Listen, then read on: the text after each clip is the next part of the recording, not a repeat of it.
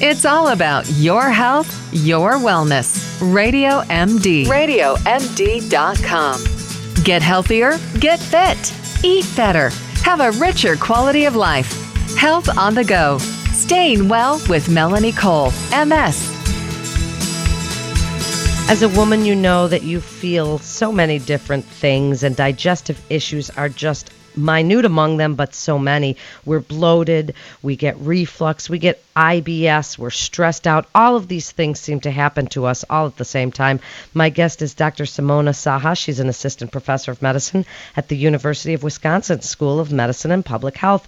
Welcome to the show, Dr. Saha. So let's talk about GI issues in women. The first one I'd like to discuss is bloating. I mean, Okay. you know, we hear Dr. Saha that if you're bloated, you should see your gynecologist. Could be colon issues. It could be cervical, I mean, you just hear all these things. Why are we bloated all the time?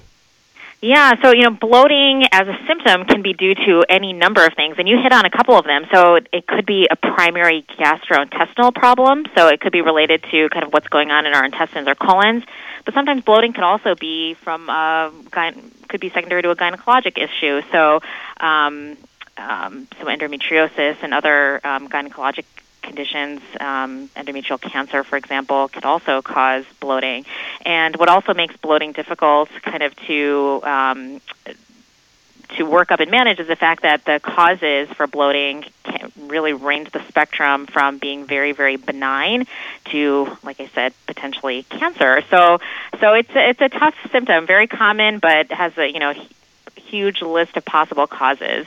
I would say one of the most common reasons that people get bloated, women in particular, has to do with our diet. So, we're a society on the go. We don't necessarily always eat the right foods. We eat quickly, and I think a lot of the more benign causes of bloating, once we exclude the more serious causes, are really diet-related. So lactose intolerance is one entity in particular, which is extremely common among Americans, and the prevalence of that increases as we age. And bloating is a very common symptom for that condition. So if we want to look at our diet and we're bloated all the time, do we get more cruciferous vegetables, more exercise, more water, more, fiber? Is that going to help? What really helps with the bloating? Yeah, so, usually what we recommend is a kind of a stepwise approach. So, all of those things that you mentioned could potentially help any particular individual. But what we recommend, again, is doing it stepwise so that you can figure out exactly what dietary change helps the most. So rather than making a lot of changes up front, if you just, on a week-to-week basis change one element, then you can figure out, is adding more water and kind of relieving any underlying constipation going to help that symptom of bloating? Is eliminating dairy going to help? So a stepwise approach, usually under the supervision of a physician or nutritionist is what we recommend to really help pinpoint what the underlying cause is. Because, like I said, it really varies. It's a very broad symptom, and it can vary from individual to individual as far as what the cause is.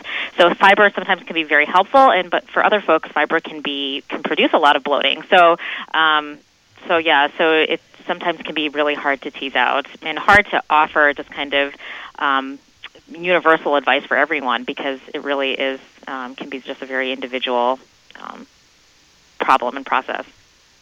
So IBS is pretty common, especially as women suffer from stress. We are the management people in our families. We do pretty much everything and wear 50 hats, and stress takes its toll. We suffer from irritable bowel syndrome and even, heartburn and things that stress contributes to. What's your best advice on stress-related GI issues? Well, that's a toughie, right? Exactly, because we live in a busy society and we're inundated by stress, and we definitely know that there is a fairly strong mind-body connection, and brain-gut interactions are really important. We understand this more and more with the new research that continues to come out in this area. So we know that our stress levels influence our gut, and then vice versa, what's going on in our gut influences our stress levels and our anxiety. So it sometimes can become a vicious cycle. So just, for general advice, what I recommend is just for, and this I think applies to even folks who don't suffer from IBS-type symptoms, is to have some really good form of stress relief, whether that's meditation, regular exercise, yoga, whatever it is, to kind of decompress and kind of eliminate putting that stress on your GI tract. I mean, other people kind of carry their stress in their joints or but just if you have some other external way of releasing that stress, I think that's really helpful. For folks who try to do those types of things and lead a healthy lifestyle with regular exercise, mindfulness practices, and still continue to struggle with stress-induced GI issues, then working with a health psychologist can be really helpful, because the health psychologist has other tools in his or her tool belt to help with this. So hypnosis, for example, has been shown to be helpful in reducing IBS symptoms. There's also therapy called cognitive behavioral therapy, which can help as well. So there are some more sophisticated ways of targeting this, but just kind of good general practices are to have some kind of daily, or if not daily, at least several times a week, some type of way of decompressing and relieving stress, whether it's through mindfulness practices, exercise, or something of the like. So a lot of women also suffer from various forms of reflux and heartburn, Dr. Saha. So, what do you think of some of the things out there? Now, there's a million antacids on the market. Yeah. Some people pop them like candy, but we need that acid in our intestinal system. Our guts are our immune system, and they are our digestive systems, and we need that acid to digest our food, but all these antacids on the market would seem to take that away. What about regulating our pH with vinegar and things on the market? Do you think that helps?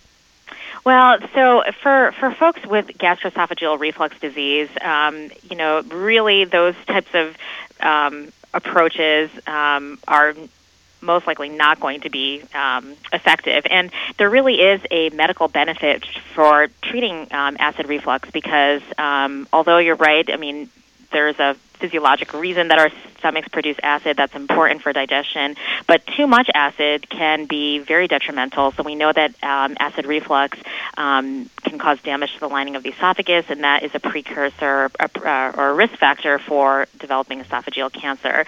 So reflux disease, although occasional heartburn is very common, someone who has sustained reflux really shouldn't be just dabbling with home concoctions to treat that. That really does require prescribed acid-suppressing therapies so that we can prevent some of the complications from reflux disease. Kind of folks who have more intermittent symptoms, what we recommend are kind of lifestyle and dietary changes. The dietary ones being avoiding trigger foods. Common trigger foods are caffeine, spicy foods, acidic foods.